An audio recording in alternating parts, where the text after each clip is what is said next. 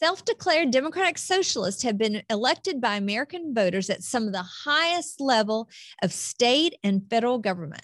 In 2016, over 2 million people under the age of 30 voted for Bernie Sanders as the Democratic candidate for president. Nearly 50% of young people between the ages of 16 and 23 have a positive view of socialism and actually prefer it over capitalism. Up next, we're going to talk to Morgan Zegers about the truth behind socialism. From the nation's capital, this is Concerned Women Today with Penny Young Nance, President and CEO of Concerned Women for America, the largest public policy organization for women in the nation. Here's your host, Penny Nance. Joining me today is Morgan Zegers, who is a young woman who has really taken on the issue of socialism, travels around the country, speaks on college campuses. She has a great podcast called, I love this, Some Sanity. And then her column is called Commie Fighter. So as you may know, as we talked about, she is really focused in on the issue of socialism and particularly taking the time to explain to young Americans why this system of government is not only antiquated, but antithetical to what we believe it is as Americans and basically not good for them, good for their future. So welcome, Morgan. Thank you for coming on Concerned Women Today. Of course. Thank you so much for having me. I really respect and admire what you guys do. So I'm excited to be on. You know, Morgan, like many older people, I found it so surprising that I think it's something like 2 million young people voted for Bernie Sanders for president. You know, on paper, it doesn't seem like that he would be someone that would be appealing to millennials and to Generation Z, but for some reason he is. I think mostly it has to do with confusion over socialism and what that really means. So let's just first define the terms. I'd love for you to explain to anyone in our audience the difference between socialism and, you know, what Bernie Sanders and AOC embrace as democratic socialism. And then also, what is communism compared to those things?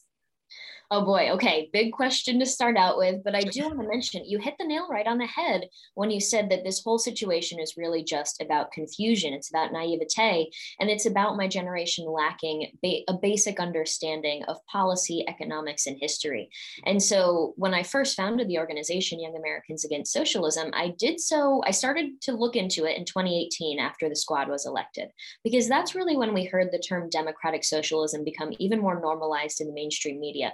Bernie Sanders really brought it to the main conversation when he ran in 2016. But when the squad was elected, that's when we started to see it all over the place, and polls started to come out showing crazy numbers. And I'm talking a majority of young Americans would choose socialism over capitalism.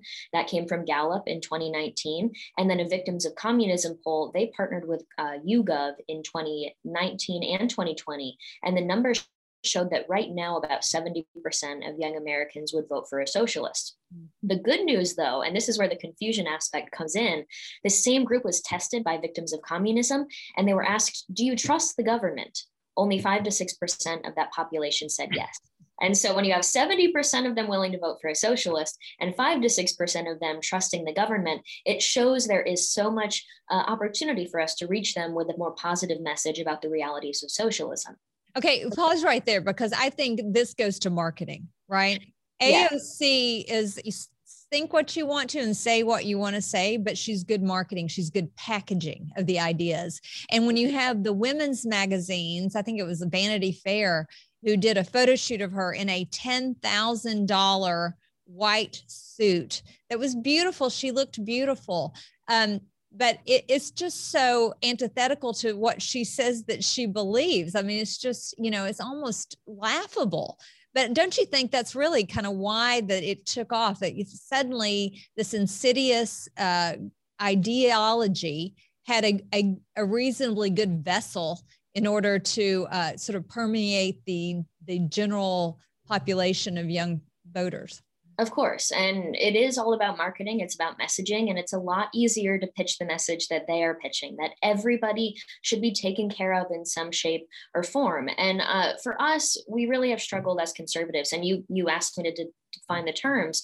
Part of the problem is that socialism has been overused and misused by the left and the right. And so conservatives, they call every tax, every government action, everything that you see from DC, they call that socialism. The left, they tell us that socialism is just going to be democratic socialism, the kind we see in Nordic Europe.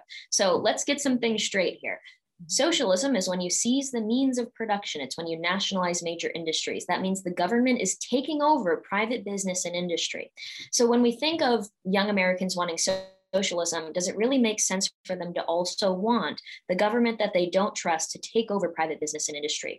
I like to talk about this as economic power. With capitalism, classical liberalism, the people have the power. The people have the power in terms of being able to own a business, participate in the economy, and have financial strength.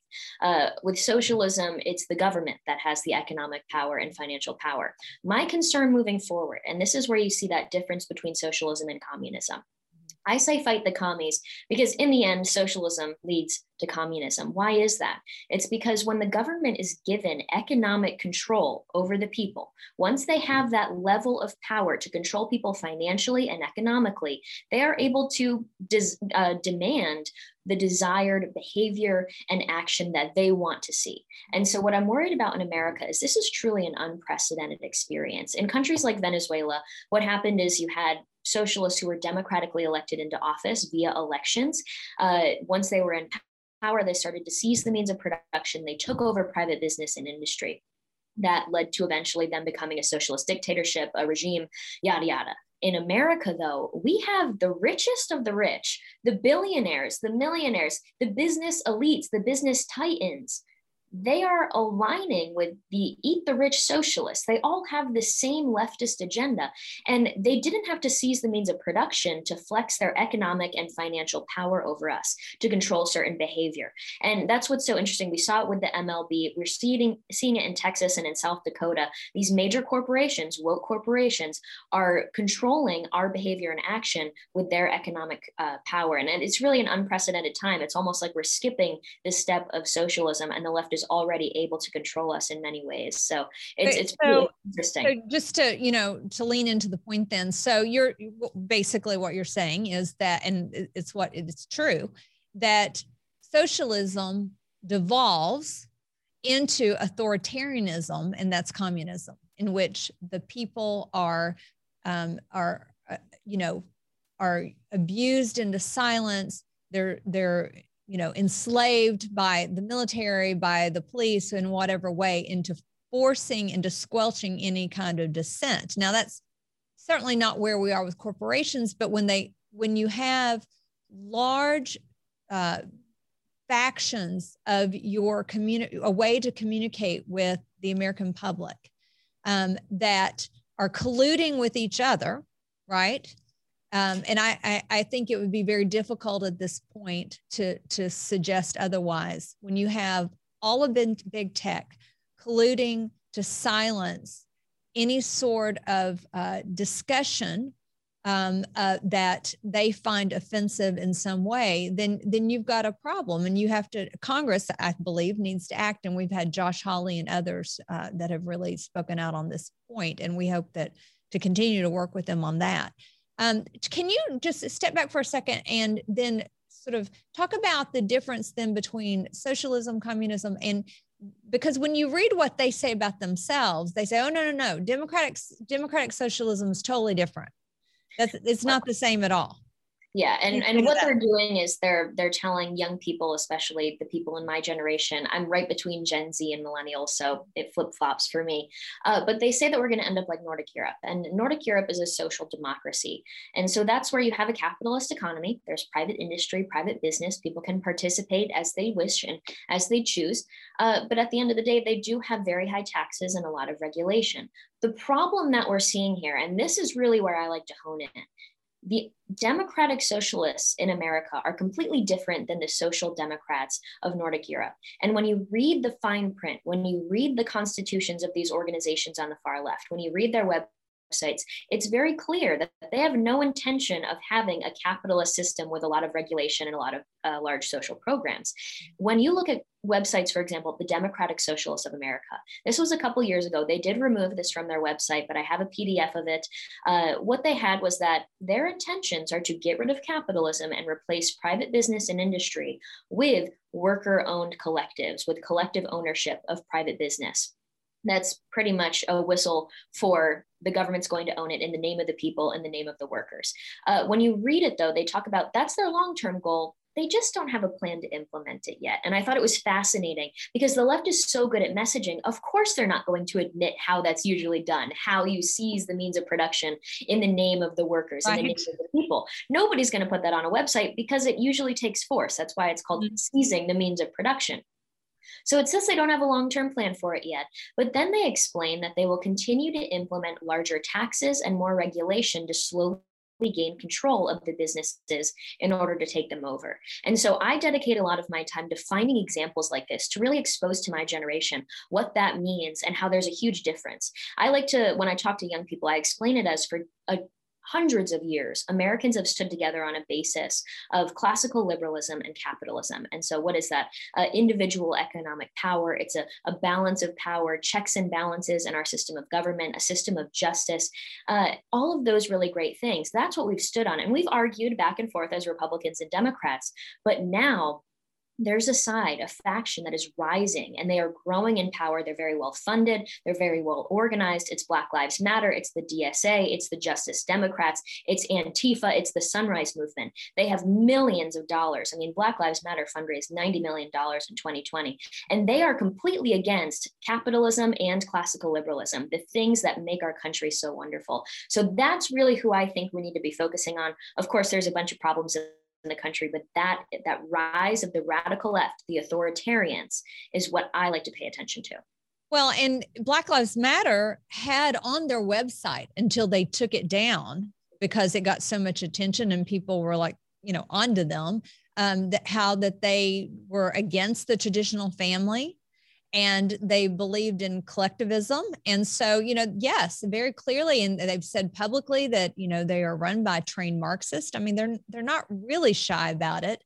But to your point, they raised $90 million. Much of that money was given by corporate America, whose interest they do not serve, whose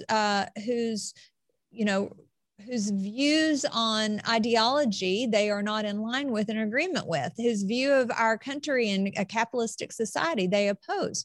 What do you make of that? Well, you're spot on. When I spoke at CPAC, I'm not sure if you were there. I didn't run into you, but I spoke at CPAC and they asked me to come and use the left in their own words. So expose them for the words that they're already using on their website and in their communication to lefties and to young people. And so I specifically talked about Black Lives Matter and their attack on the nuclear family.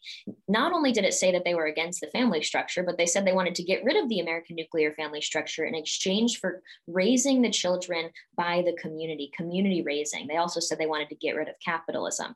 And so I've done a little digging into this. And if you look at a really interesting article, I can send it your guys' way if you want to include it in the description.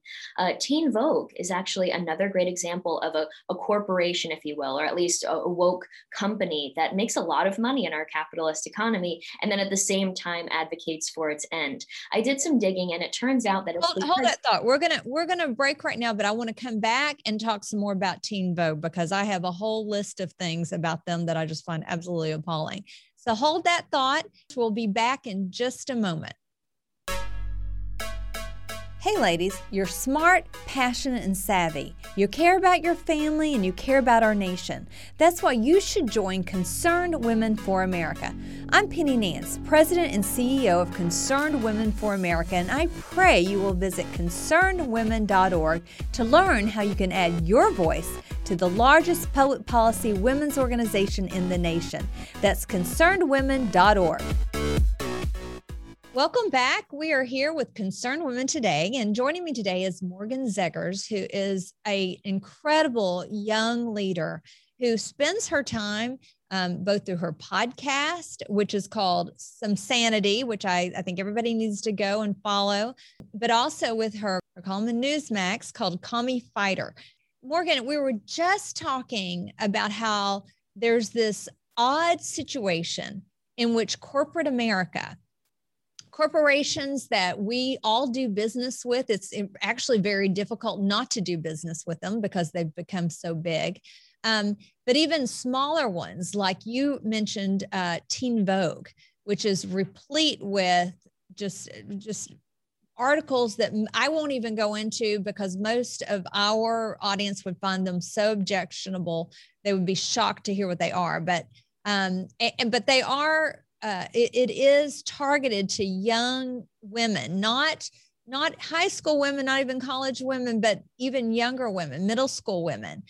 So talk to me a little bit about what you've seen from Teen Vogue and other, sort of the corporate titans that should be concerned about socialism, but yet they seem to be supporting it more than placating it, supporting it.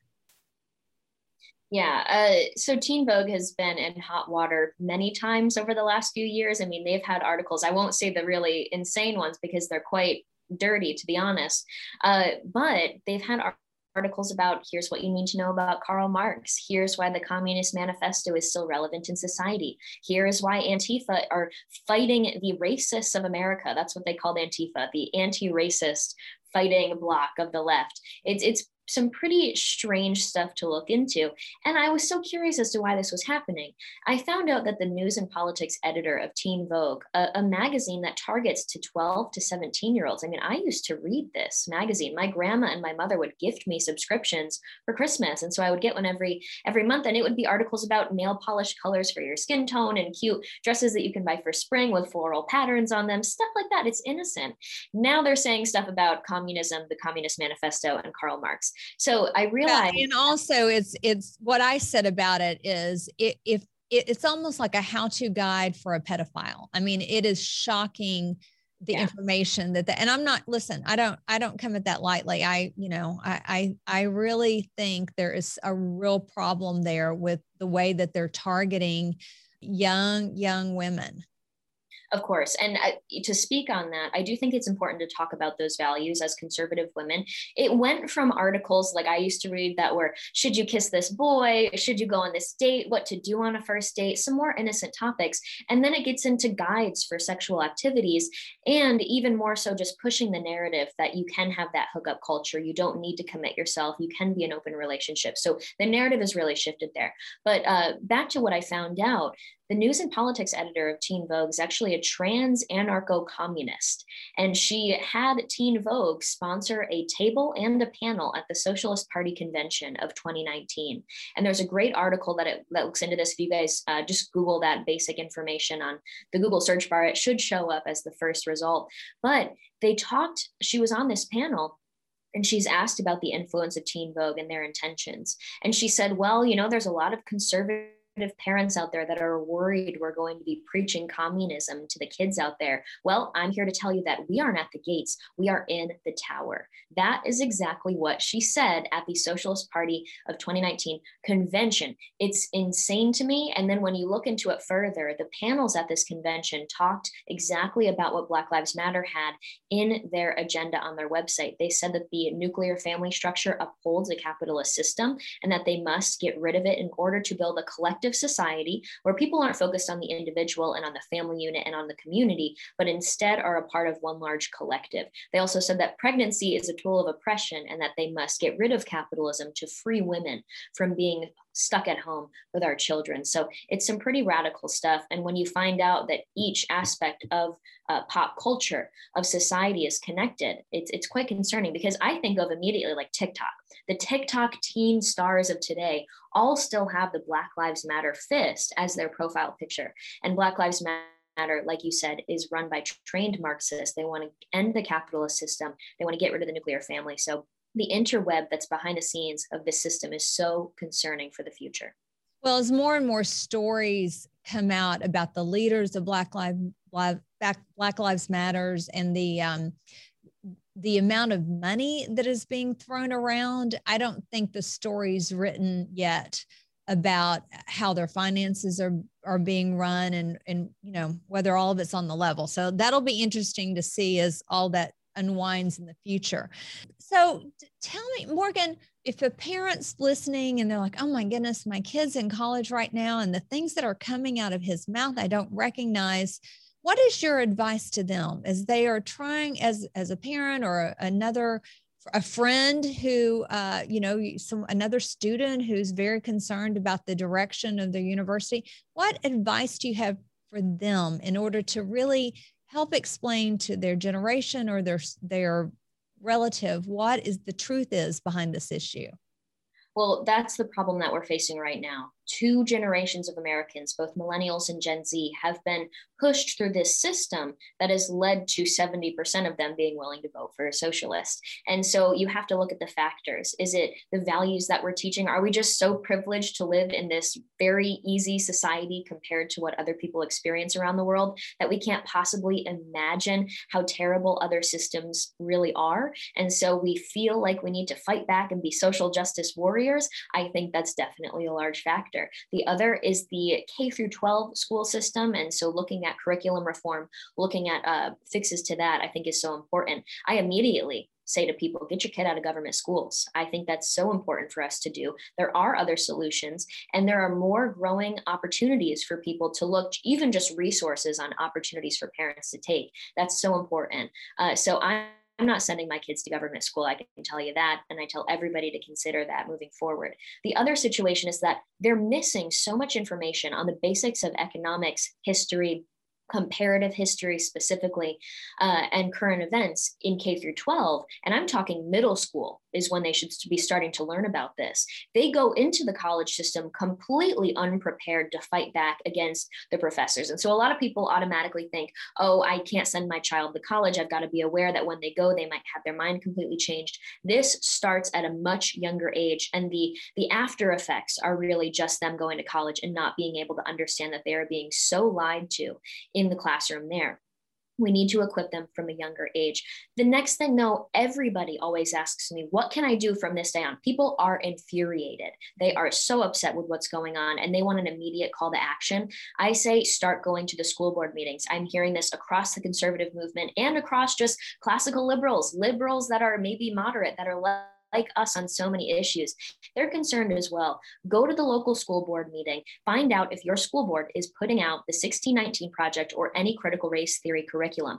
When I mentioned that the Black Lives Matter movement has $90 million, a really interesting interview that one of the founders recently did was her talking about how they have a ton of money, they weren't prepared for this, and they don't have the infrastructure to handle it. And she said that right now their reputation is really just being known for going out in the streets and protesting and getting all angsty as soon as somebody's killed by police. She said they want to change that, and they want to grow their infrastructure and be prepared to spend that money. I think what we're going to see is it's not just going to be the 4,500 current schools that teach the 1619 Project and critical race theory. They are going to try and grow that on a local level, school district by school district. So the more people we can get active at that level, running for school district, or at least being prepared to fight back against this theory being preached at a school level, the better. I think that's the first step everybody should be taking. Well, and again, my kids went to private Christian school, and even my daughter graduated from Liberty University, and I have done my best to avoid state schools. My son's at Virginia Tech now, but he's an ROTC scholar, so I'm not having to pay for that. But not every parent has the same opportunities that I've enjoyed, and so I always want to be careful about that. But even if your kid's in public school and you can't see a way forward, homeschooling is not an option for you. Private school is not an option for you. And I respect that there are people in that situation. You can prepare your kids, though. There are, to your point, Morgan, lots of resources. Concerned Women for America, we have our Young Women for America chapters. We have an entire curriculum. It's called The Truth About Socialism. So that's one opportunity for you to take a look and share with your kid and work together to help them understand. Morgan, you've got your podcast, you've got your column on Newsweek, there's other resources. And so I just think, and it's not just this issue, there's a range of issues that if your kid is in public school right now, they're being indoctrinated. That's just the reality. So it is incumbent upon the parent to counter that, whether doing it at home around the kitchen table is certainly the preferable way. But I would say add to that what you just said, Morgan, showing up at the school board meeting, raising the idea of you cannot indoctrinate my children in this, frankly, hateful, anti-American agenda, the 1619 Project. BLM is racist. 1619 is hateful and antithetical to American history. Kids are not being taught history, by the way. Core curriculum is suffering because of all the add-ons, all the social justice add-ons and all the gender identity add-ons that is happening in the classroom. So to get your school back to where it needs to be so that your kid is able to compete in a world economy is really up to us. And we have to work hard to do it. And we want to equip you, for all of our viewers and listeners, we want to equip you to do that and to actually lean into the culture and to bring people with you. So anyway, Morgan, again, tell everyone how they can follow you, how they can find out more about you. And I think, do you have a book also? Not yet. I've had some people reach out about that, but maybe in the future. Time. Yeah. So like I said, people in middle school and high school, as young as that, are missing crucial information about history, economics, policy, current events. And that's why I founded the nonprofit, to reach those young Americans and the people who already graduated from the system and still are lacking that information. We want to reach them with just some of the basics that will equip them moving forward. And so our nonprofit produces videos on history, economics, policy, current events, all the great stuff. And they're very short videos. If you go to fightsocialism.org, you'll be able to show them to your children. It's links to all of our social media where we post them. And then, of course, I can get a little more political and a little more sassy on the podcast that I have and on my column for Newsmax. But those, if you search fightsocialism.org, you'll be linked to everything that we do. And we are a nonprofit, so we work really hard on that. Everybody dedicates their time to this mission. And it's really just about reaching people, not just on the conservative side, but leaning left in the middle, that are very, very susceptible to falling for the lies of the left. And I can't thank you enough for allowing me to come on and talk about this and share the message. Thank you. Well, thank you. And I'm guessing that you don't have corporate dollars from Silicon Valley propping you up. You're doing what we're doing, which is, appealing to small donors. So I think it's great for people to support you. And we're really grateful for what you're doing. So keep us posted on what comes next, Morgan. God bless you. And thank you for doing the hard work of democracy, educating our young people and making sure that they have the tools they need to be effective in this country. They're our future leaders for sure. Thank you for having me. Thank you. That's all we have today. Thank you for joining us on Concerned Women Today. Thanks for listening. Concerned Women Today is a ministry of Concerned Women for America, the nation's largest public policy women's organization. For more information, visit concernedwomen.org. That's concernedwomen.org.